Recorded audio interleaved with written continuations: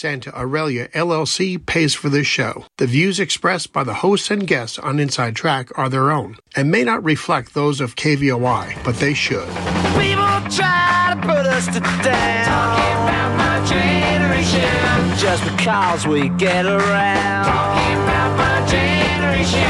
Things they do look awful, talking about my generation. I hope I die before I get old, talking about my generation, just my generation. Hello, Insiders, and a very pleasant good afternoon to you, wherever you may be. This is your host, Bruce Ash, along with Eb Wilkinson, Bob Wells, coming to you live from the luxurious Essential Pest Control Studios located in the KVOI broadcast complex here in Tucson, Arizona, welcoming you to a special edition of Inside Track. Producer Tom also joins us. He's running the board. He's taking your calls, and he's also inviting our guests on the show. We invite your questions or comments for our guests at 520-790-2040, which are relevant to the topic. Eb? Hey, Bruce and I want to remind you to please support our great sponsors. Tucson Iron and Metal Retail, 520-209-1576. Jerry has, I swear to God. Jamie.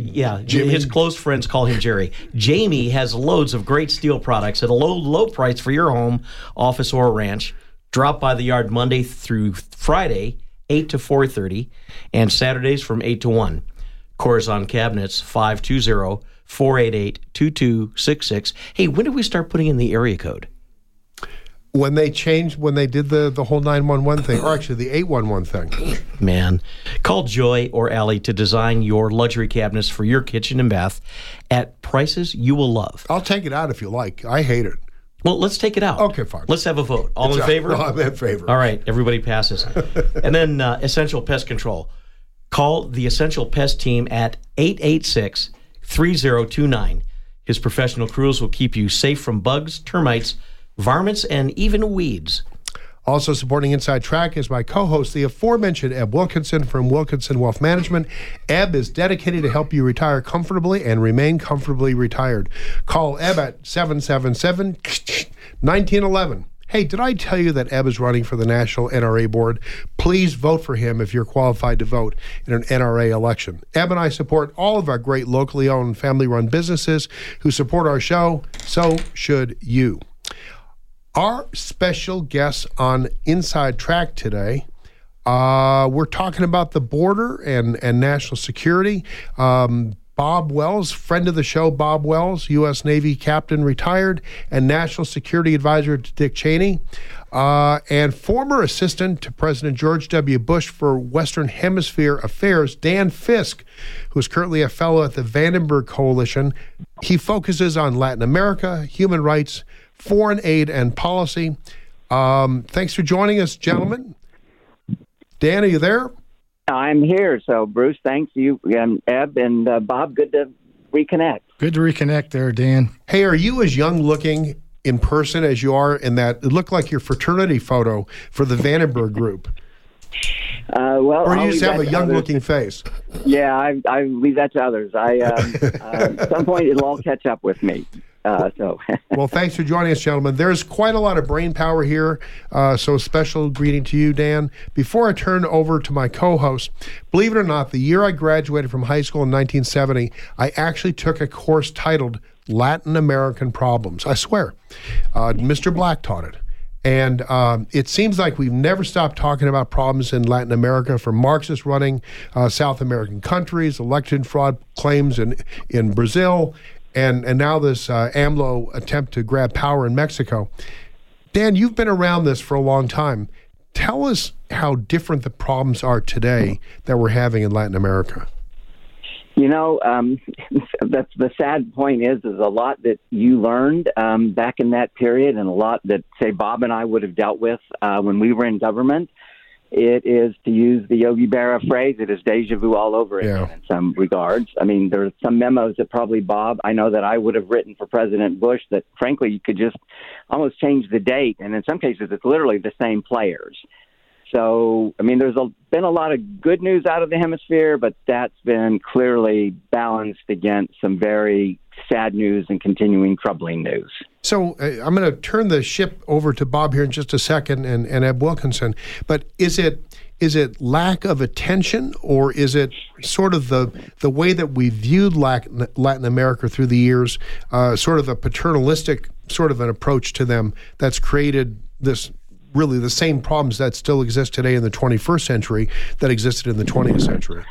Well, again, a good question, something I've actually given some thought to. I mean, I think it's a couple of things. First, for the United States itself, we tend to give attention to Latin America or to the Western Hemisphere episodically, and it seems to be almost always bad news and something reaches a critical point. Within the hemisphere, though, I have to say, in a lot of cases, because a lot of this does rest with the citizens of those countries, just like a lot of issues in our own country rest with us as citizens of the U.S., but in a lot of cases, people have been sold easy solutions, and those easy solutions aren't there. And unfortunately now, whether it's AMLO or even looking south, there's a set of leaders who are frankly demagogues, who believe in centralized power, but in a lot of cases, they've actually been voted into power because people thought they were going to get something and that they're not getting. And so Mexico is going to be a test of this in 2024. Can the Mexican voters, the citizens, change the course of where that country's going? Well, Bob, you've got the con along with Eb. Feel free to flow on from here. Well, thank you very much there, Bruce.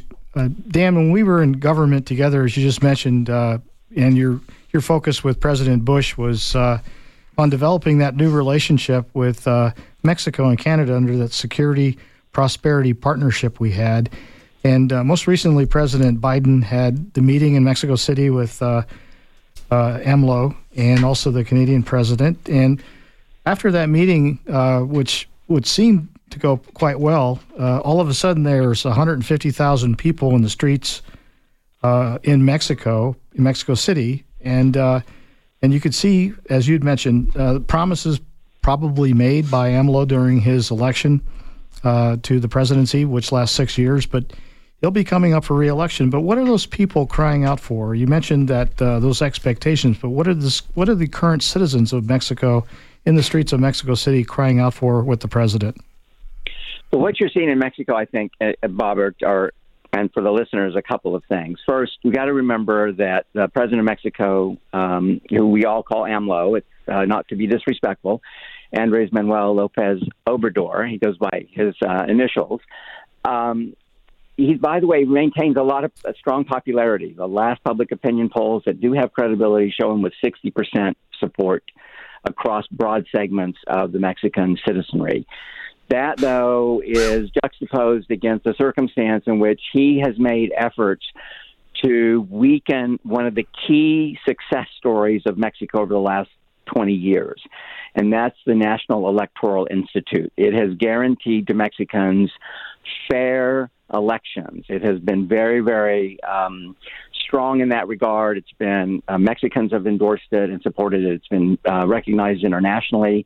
But AMLO and his party, which control the Congress, have taken efforts to weaken that, to cut its budget, to reduce its staff. And there's serious questions that going into 2024, that the Electoral Institute will not be in a position to ensure free, fair, credible elections, because in a lot of cases, in Mexico, by the way, they have a national electoral system. Unlike ours, where the states run elections, in Mexico, it's national. But one of the consequences of what AMLO has done is it's going to turn over to the states, in some cases, or what it looks like right now, the ability to manage elections. And that's actually bad news because 21 of the 32 Mexican states are controlled by AMLO's political party, which is his personal vehicle. It is not a political party that is built on a broad institutional basis. It's a political party built around a personality. And he wants to ensure that his successor, since he cannot run again, that his successor wins that election, I'll say, by hook or crook. And it's not PAN, it's not PRI, it's Morena. That's his party. Correct. That's his party. But his model is the old institutional revolutionary party, the one-party state that Mexico had for 70 years. Right. until that ended in literally the year 2000.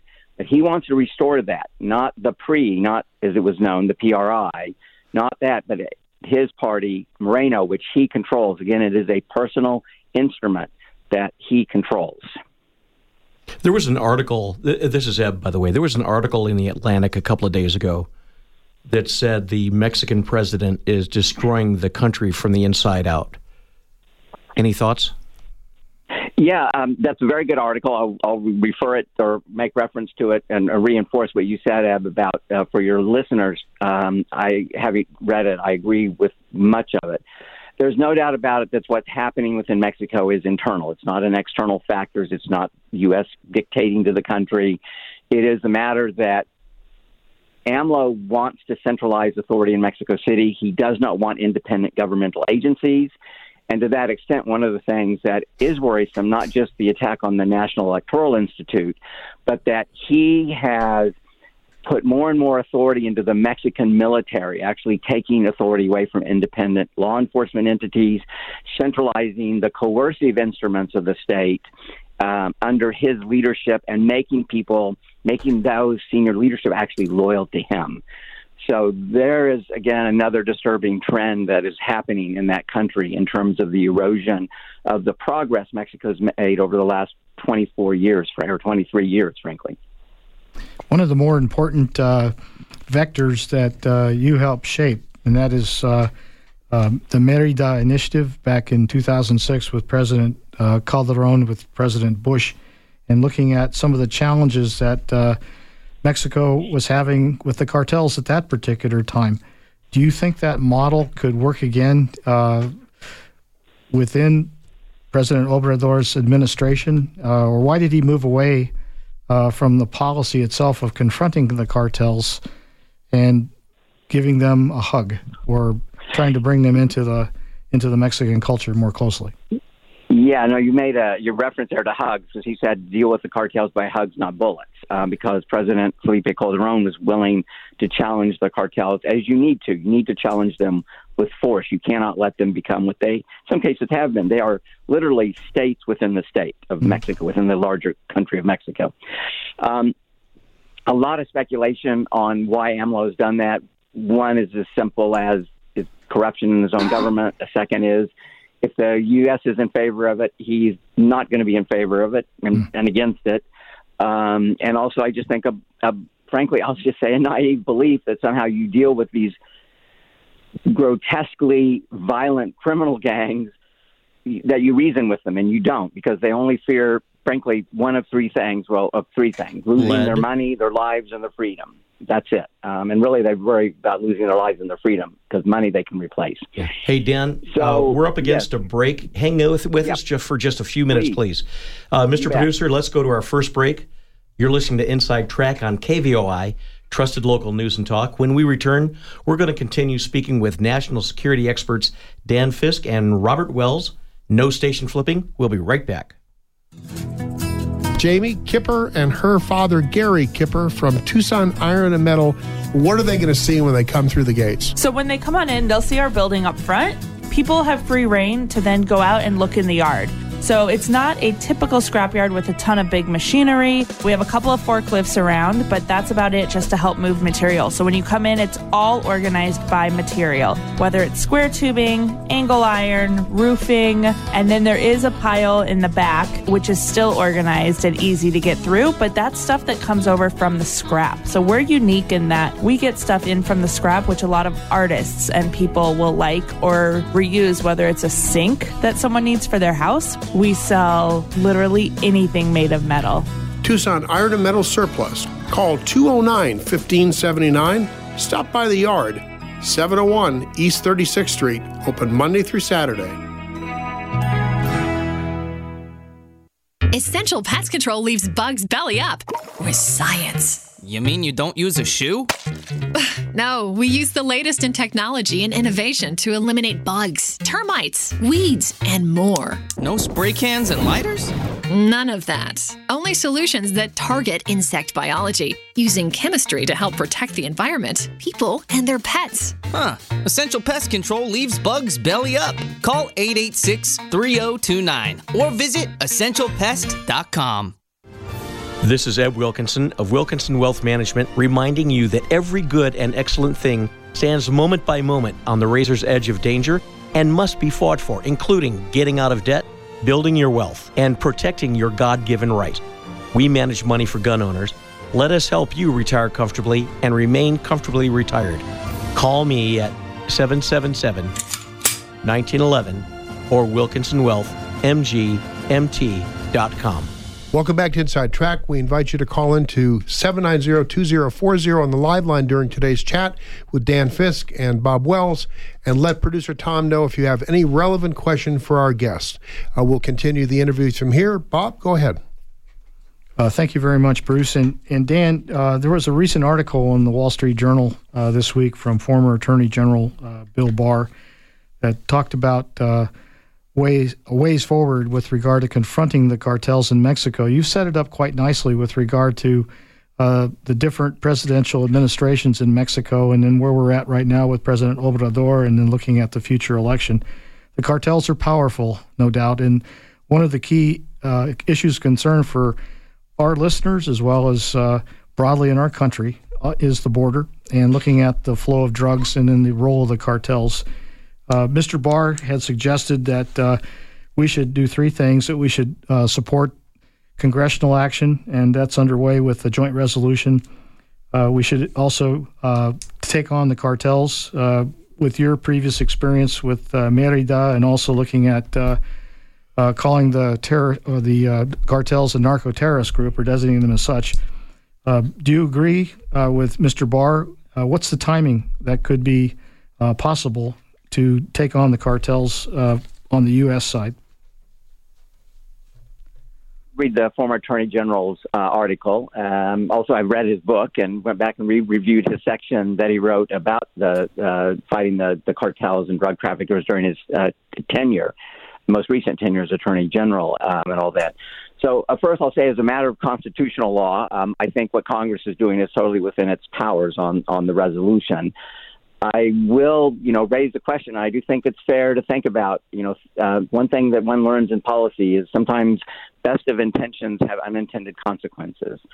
And the cartels, no doubt, are a force within Mexico. They are well armed, they are well organized, and they are well financed.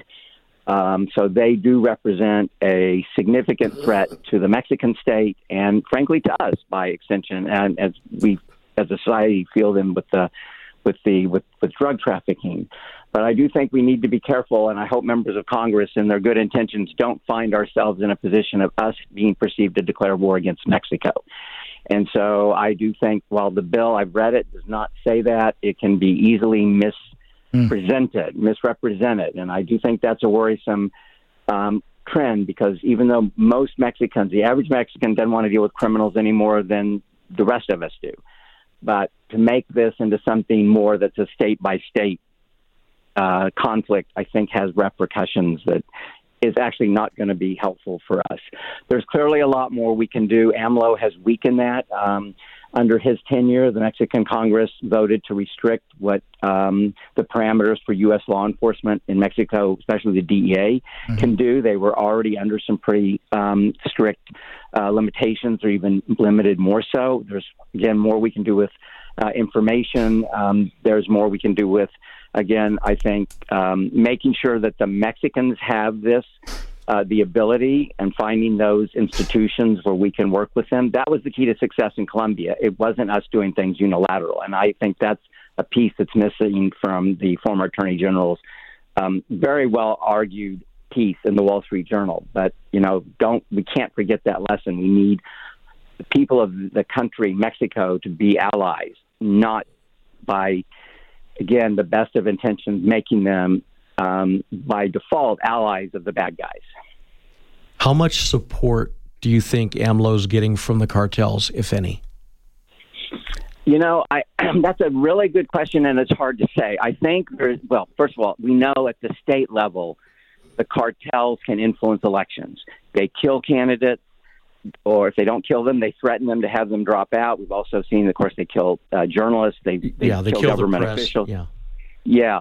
So there's no doubt that they can be an influence. And as a Mexican politician, you have certain parameters. On one level, I think the best that can be said is, what can be said, it's not best, it's not good, is that frankly, AMLO is operating on the premise that I'm going to let you, the drug cartels, do your business. You stay out of my business. I won't bother you. You don't bother me. And that's, by the way, not unique to this Mexican government. Prior to Felipe Calderon, that was basically the modus vivendi of other Mexican governments. And that does present challenges for us.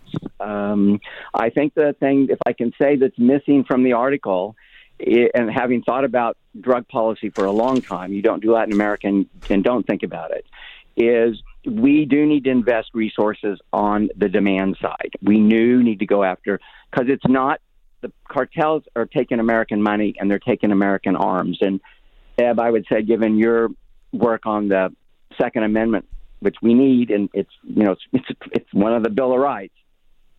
The fact of the matter is that is a big issue. Arms flows and money flows from the U.S. from north to south.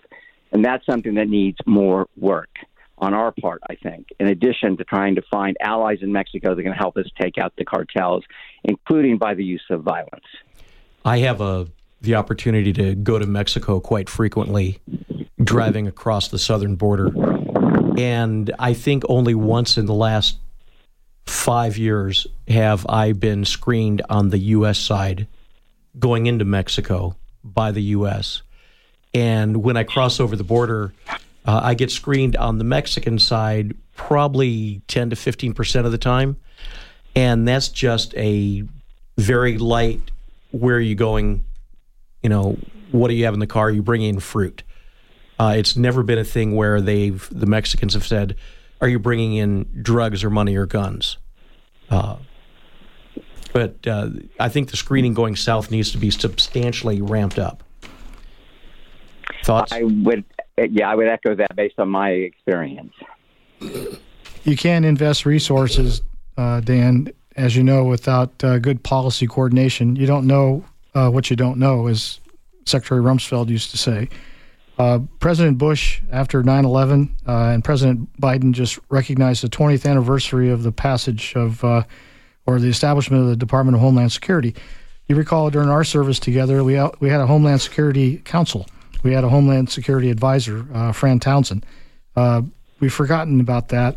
We still have some of the organic reorganizations with the Coast Guard. What could we do better? What could we do to support the president in Homeland Security policy so that we can invest resources on the demand side?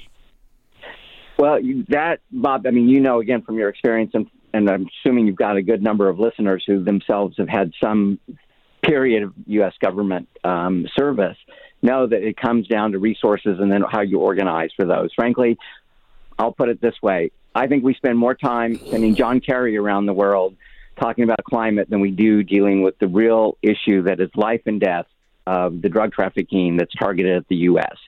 And so without being, again, dismissive or disrespectful towards, Ambassador Kerry, the fact of the matter is that the government needs to be organized to deal with the wealth of information we have, with the resources that we do have. The U.S. government has some pretty phenomenal assets and ability to carry out capacities.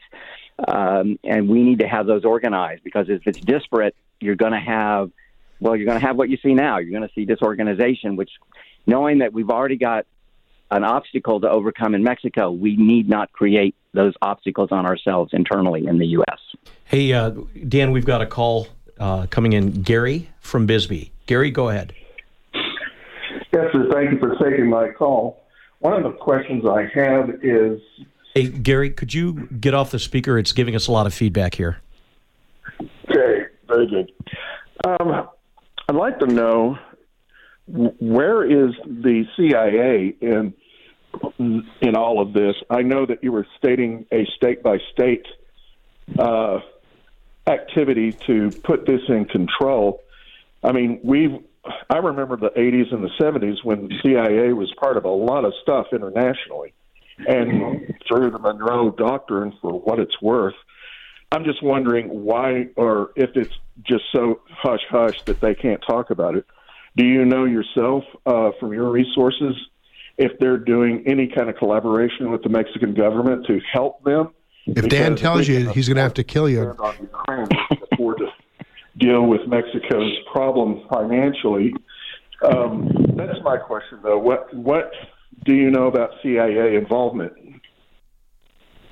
Yeah, I mean, first of all, my information on that would not be up to date, and it's not. But it is a matter that, again, I want to be careful here what I say because, again, going back to this, U.S. government has a lot of capabilities that it can deploy in support of other governments and frankly, in support of other government entities.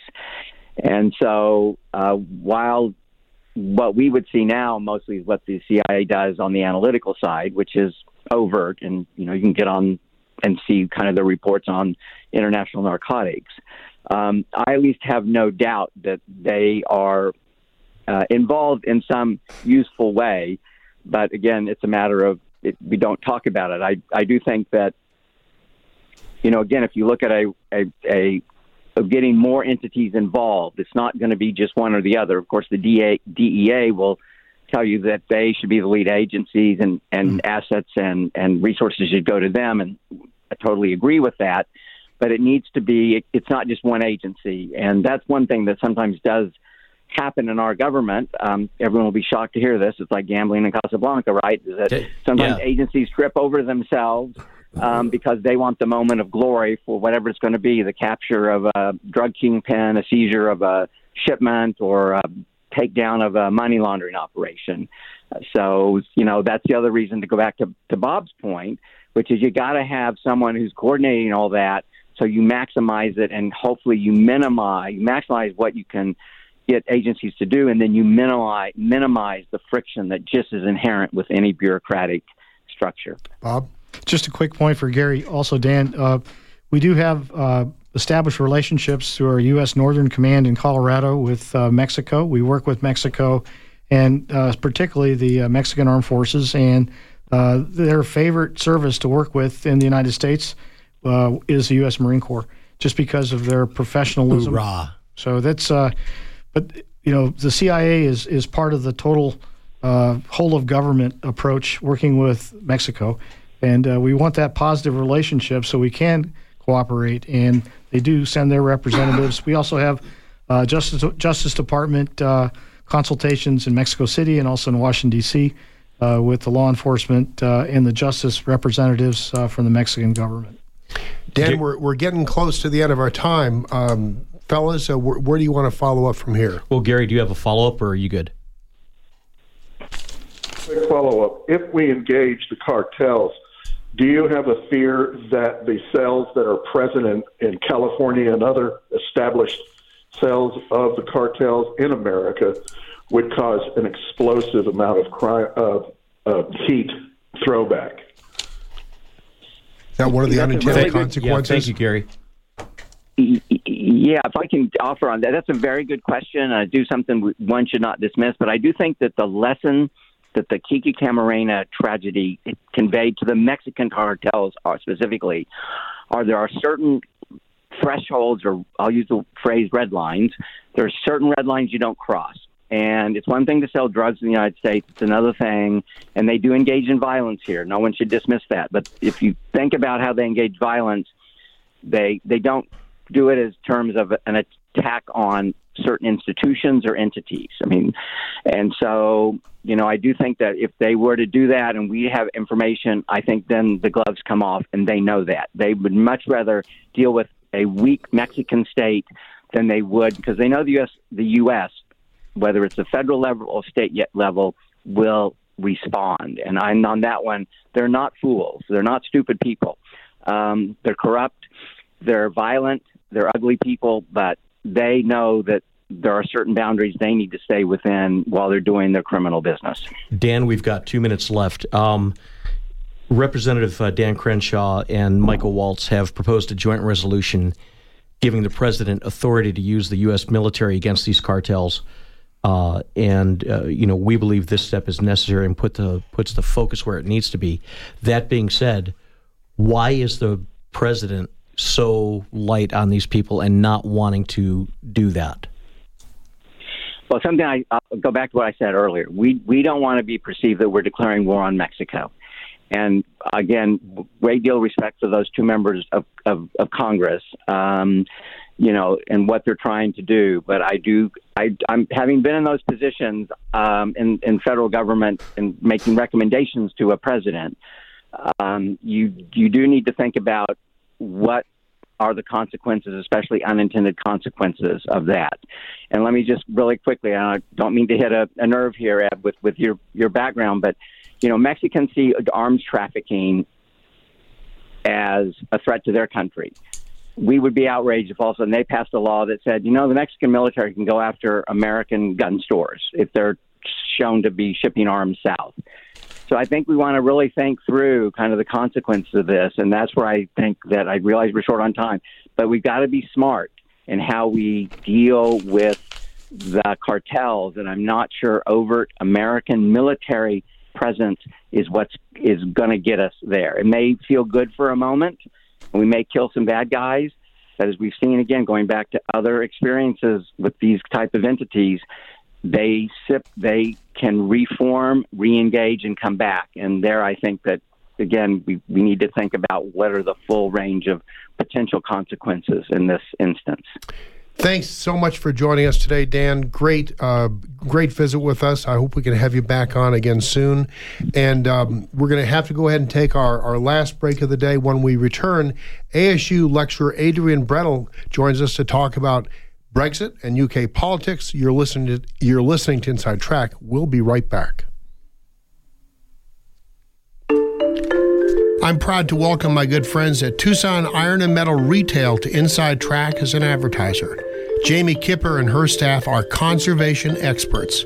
They sell round and square steel tubing, metal plate and roofing materials, as well as new and used steel, aluminum, and stainless steel to ranchers, artists, interior designers, roofers, and do-it-yourselfers, just like all of the listeners here.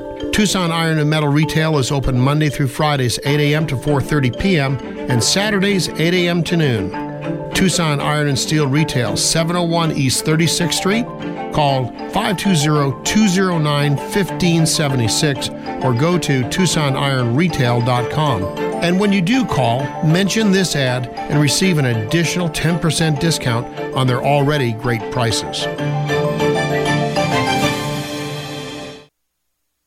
Essential Pest Control leaves bugs belly up with science. You mean you don't use a shoe? No, we use the latest in technology and innovation to eliminate bugs, termites, weeds, and more. No spray cans and lighters?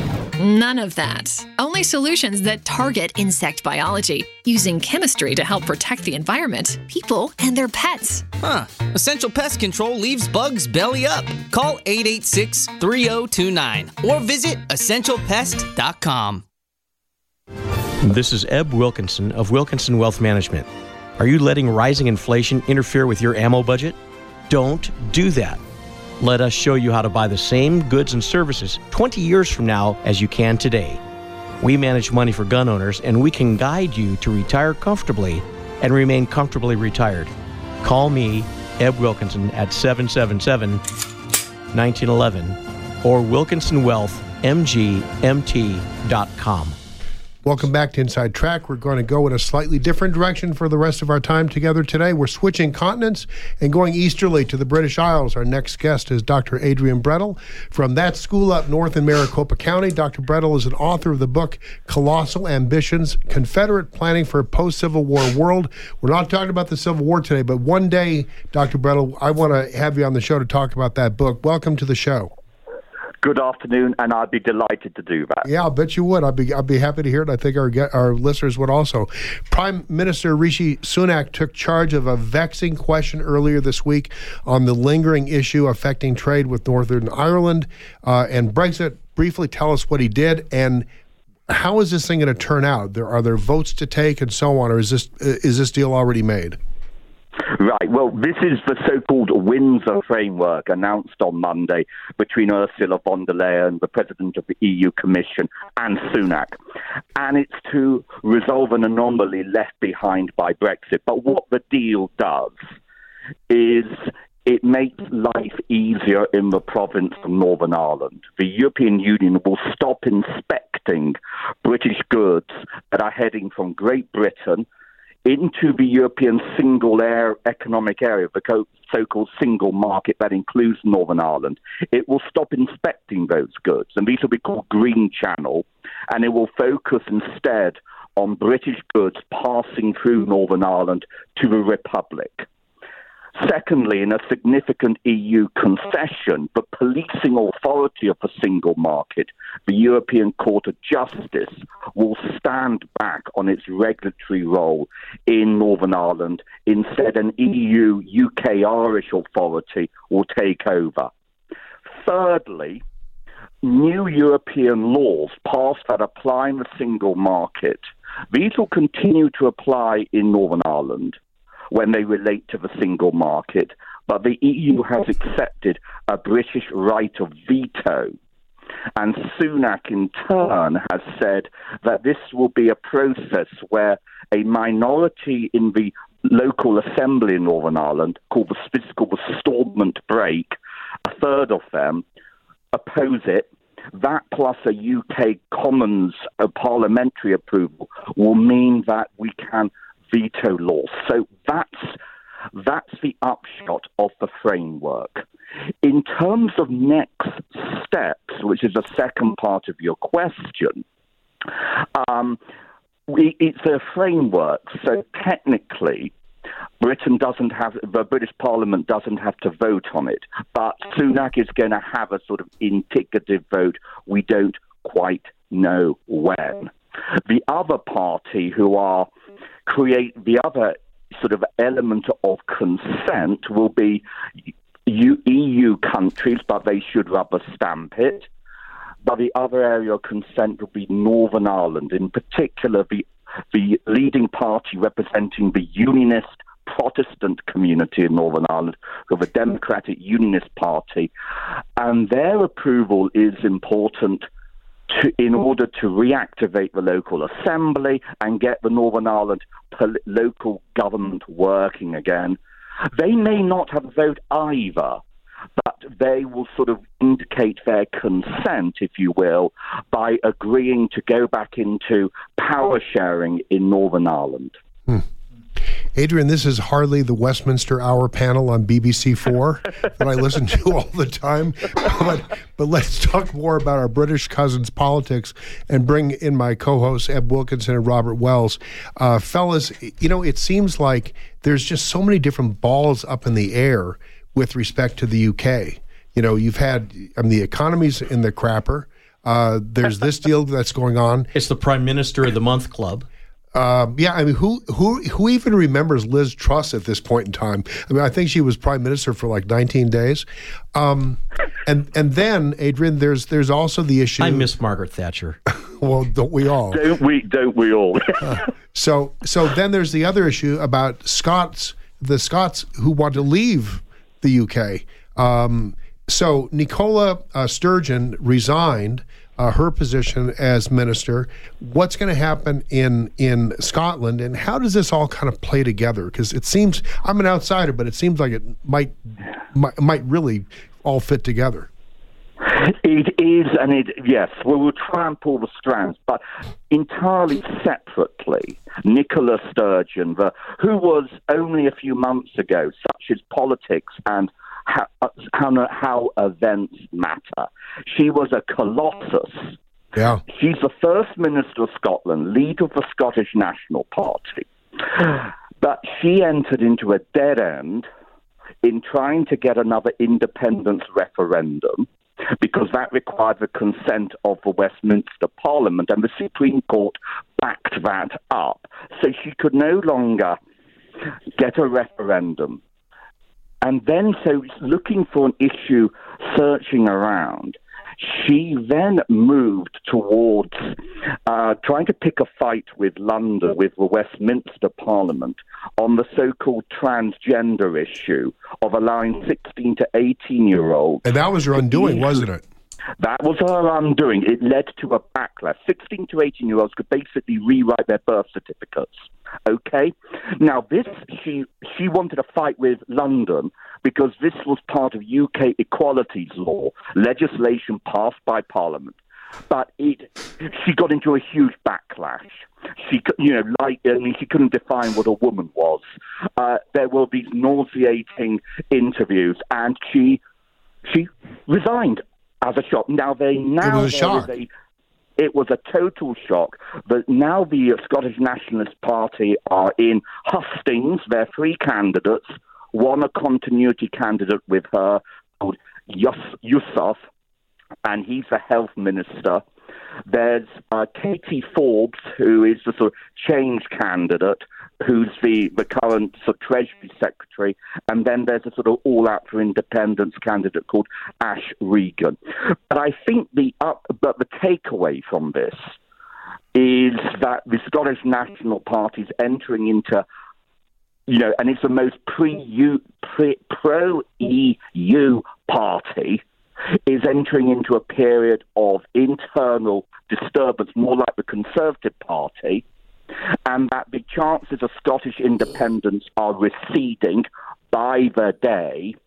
But the biggest beneficiary of this turmoil within the Scottish Nationalist Party is probably going to be Labour, because the part of the Scottish National Party coalition, the largest portion of it was former Labour voters who were then sort of hooked in the single-issue party of pursuing independence, but with a progressive edge, like on those gender issues.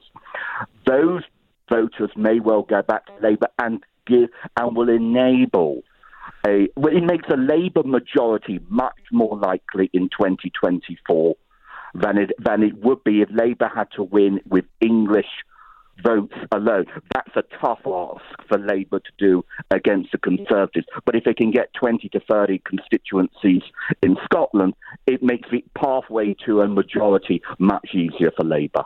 What do you see as the outcome from that? Well, in terms of Brexit, which is one of your questions, the Labour Party leader is Sir Keir Starmer, who is remaking himself as a moderate, having been very radical. Some of you may be familiar. Well, compared to Jeremy Corbyn, anybody's rather mild. You are familiar with, the brother of Bernie Sanders campaigned for Jeremy Corbyn, so that gets you. And Bernie Sanders has just come out in favour of Scottish independence. Talk about interfere. Anyhow, there we are. Let's leave Bernie Sanders to one side. Labour, he is reinventing himself as a more moderate, pragmatic figure. They are not going to rejoin the European Union and reverse Brexit, but undoubtedly, in terms of the Brexit question, Labour will tack more towards a closer relationship with the European Union than the Conservatives. But the Conservatives are also tacking towards the European Union with things like and the essential break to get back into a closer relationship was sorting out the quote Irish protocol, which the Windsor framework has resolved. Next thing you know, the Scots are going to annex Sunderland and Monkwearmouth. Exactly. Well, they do have territorial claims going south. Exactly. But and I think too, there are big factors that are going on around why Britain and the EU are realigning. The Ukraine war has returned Britain sort of to a position of importance within Europe that it hasn't probably seen at least since the Tony Blair years, and maybe even not since Thatcher. At the same time, the Franco-German alliance and the importance of those countries, I think you really got to see the joke that Chancellor Olaf Scholz makes when he visited Biden the other day. Germany has lost its Russian energy, it's lost its Chinese trade, and it's been shown up to be ridiculous in relying on spending absolutely nothing on defence. The EU is under the influence, and my pet theory is the very sound new Prime Minister of Italy, Giorgia Meloni, is tacking the EU in a more sort of pragmatic, pro-British direction. And the final factor, Biden has told the British where to go on an Anglo-American trade deal, and frankly, Rishi Sunak, who is a Brexiteer, he is being pushed back towards the Europeans because the Americans have just told him, the Biden administration has just told him, we are not interested. So it's amazing that Labor finds itself with a 51% intention of voting for them if the general election was being held today. The Conservatives only have 26%. Of popularity. Rishi Sunak is underwater also. He only has a 27% favorability. I mean, does this unfavorability go back to Boris Johnson, or where does this come from? Well, this is a fast-moving and developing, because I think the Windsor framework Sunak's had his best week since becoming Prime Minister. His approval rating will probably increase, but I think you're right. But the underlying issue is that the Conservatives as a whole are underwater in terms of the opinion polls. I don't think we're going to, 20, as you say, 20 to 30 points ahead. And the by-elections that have been fought systematically show a narrower, but Labour are winning till 10-point swings consistently against the Conservatives. There's the economic problems. There's a perception that the Conservatives, they've been in power since 2010, although not with a working majority until 2019, only to be engulfed by COVID, but they are unpopular, viewed as factional, inward-looking, incompetent, and these factors will remain. However, the Labour Party and Sir Keir Starmer are not the sort of Tony Blair equivalents. His shadow cabinet is weak and divided. He has a lot of baggage from his own Corbyn era. My prediction, based as a historian, is Labour, particularly helped with the Scottish situation, will probably win a narrow majority in the election, which is due in late 2024. But a lot's going to happen between now and then. But I think Rishi Sunak's not going to lift the Conservative Party up. I think people's perceptions after the Liz Truss debacle, and Boris Johnson, whom we can, he's a topic of a long marathon discussion on his own. These have left a legacy, and I don't know whether you've heard about the leak of the WhatsApp. Before we get to that, my co-host Bob Wells has a question for you. Yeah, Adrian, I keyed on your point about Rishi Sunak just had his best week. What made him successful in negotiating with the EU to have this Windsor framework seriously considered? Yeah. To repeat, I think the EU are much more willing to meet him halfway, which is important, as ever. But what did he do successfully? He didn't, as Boris and Liz Truss would do, leak everything out to his party and try to sort of assemble this Conservative coalition. It didn't leak. He kept quiet. He worked through the issues. He set expectations effectively.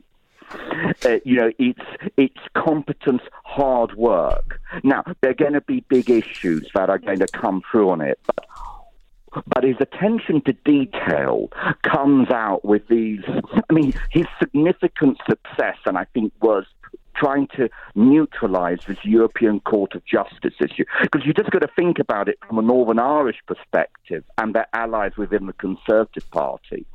That Northern Ireland is part of the UK. It doesn't vote in any European elections. Yet all of a sudden, this entity is in charge of regulating, levels of taxation, sales tax, quality control on products. It's a huge presence, utterly unelected. So he focused on on securing a win there, without threatening. And his other tactic was, without doing the Boris Johnson, which is the nuclear option of basically ripping up the entire agreement, which isn't the way the EU work. And I think Sunak showed clearly, he showed an affinity with the Commission and the way they work in order to get this better deal. Adrian Ebb here. The Prime Minister told the BBC this morning his deal was a huge step forward for the people of Northern Ireland. Two-part question. Number one, what about the people of the rest of the people of Ireland? How does it affect them? Yes, so that's what I was waiting for a second. Okay, in terms of the Republic of Ireland is the fastest growing economy in the EU at the moment. I mean, this really is about trying to sort of deal with the situation in Northern Ireland. Now, in terms of, so I think the Irish and Leo Varadkar, the new Prime Minister in Ireland, certainly is on board with this deal. I think it will be if we can get the power sharing assembly back and running again, which is a big if. But there's nothing. I mean, minds have been concentrated by some outbreaks of violence in Northern Ireland. The need to get moving on this was paramount. My view is, I think what we've all got to understand is this is not perfect, but it is better than the status quo. Ireland accepts that. Northern Ireland accepts that. European Boris supporters in the Conservative Party all accept that. We don't like this deal, but it's better than what we currently have. It's an improvement. Well, I guess the best way to end this segment, Adrian, is to go to the walking punchline, Boris Johnson. The whole thing with the member of the Parliament who he had doing this report on Partygate, and now she's working for the Labour Party as a secretary. I mean, this guy, he's facing perhaps sanctions in a by-election, throwing him temporarily out of the Commons. I mean, he has gone from the penthouse to the crap house within 6 months. I mean, it's just unbelievable. The guy he can't get around himself. Never rule him out. But I mean, actually, the Sue Gray appointment, this is a civil servant, and she's just been appointed Chief of Staff by the leader of the Labour Party, Sir Keir Starmer. It's an outrage about a politically impartial court. So you're going to put a hit on her narrative of being a victim. But the WhatsApp leaks, everything is showing how, I mean, he's a narcissist, can't work with people, ignores advice. He's and a bad hairdo. That ignores it. But I wouldn't rule him out, particularly, in the political time frame. The May local elections are coming up. And if the Conservatives do disastrously in those, these are for councils and other, mayors, etc. I mean, do not rule Boris out. Let's not forget 4 years ago in the election, I think they had the largest majority they'd had in almost forever. Well, since Thatcher, since the great days of Thatcher, and that came. I mean, they were in single digits, the Conservatives, in the summer of 2019. Right. By December, they won a stonking majority, and I think that's the ability of Boris to transform everything, compared to the sort of steady competence of Sunak. You can see that if things get really bad. And he continues to remain very ambitious, but his speech on the protocol, on the framework, he delivered his first public speech. He was sort of half-hearted opposition. He's not ready to take on Sunak. I think he will abstain. Hey, Dr. Adrian Brettel, I hate to do this. We are up against the clock. We want to have you back on. This is going to do it for us today. Best of luck to you, my friend. Many thanks to Bob Wells, Dan Fisk, and Adrian Brettel. Great discussions. We're at the end of our time today. Bruce. Insiders, check out my Facebook and Twitter accounts for the latest news and my views on the news. All of our Inside Track podcasts are available at Apple Podcasts and at the KVOI website. Until next week, when we have another great show planned with Sixto Molina, we're going to talk about this great Tucsonan's life. For Inside Track, this is Bruce Ash. And Ed Wilkinson. And Bob Wells. Wishing you all a very pleasant good afternoon. We'll see you all in 167 hours. Customers come first at Tucson Iron and Metal Surplus. A lot of the cities and the counties around have initiatives for artists. I think we're one of the premier artist suppliers for steel. First Saturday of every month, you can come down early and actually go through the scrapyard across the street. It's 7 acres of metal. You can walk through with our people and pick out what you want. It's always interesting to see what the artists have done. We've done actually a couple projects with the U of A engineering department and music department, where the engineering music students came down together. They had to pick something out of the scrap, and they had to build an instrument. And we have one of those in front of the plant. Some really cool things come out of the scrap. Tucson Iron and Metal Surplus. Call 209-1579. Stop by the yard. 701 East 36th Street. Open Monday through Saturday.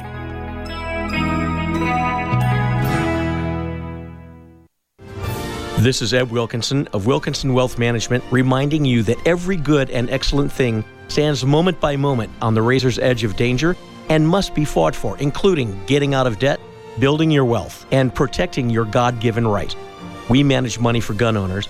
Let us help you retire comfortably and remain comfortably retired. Call me at 777-1911 or WilkinsonWealthMGMT.com.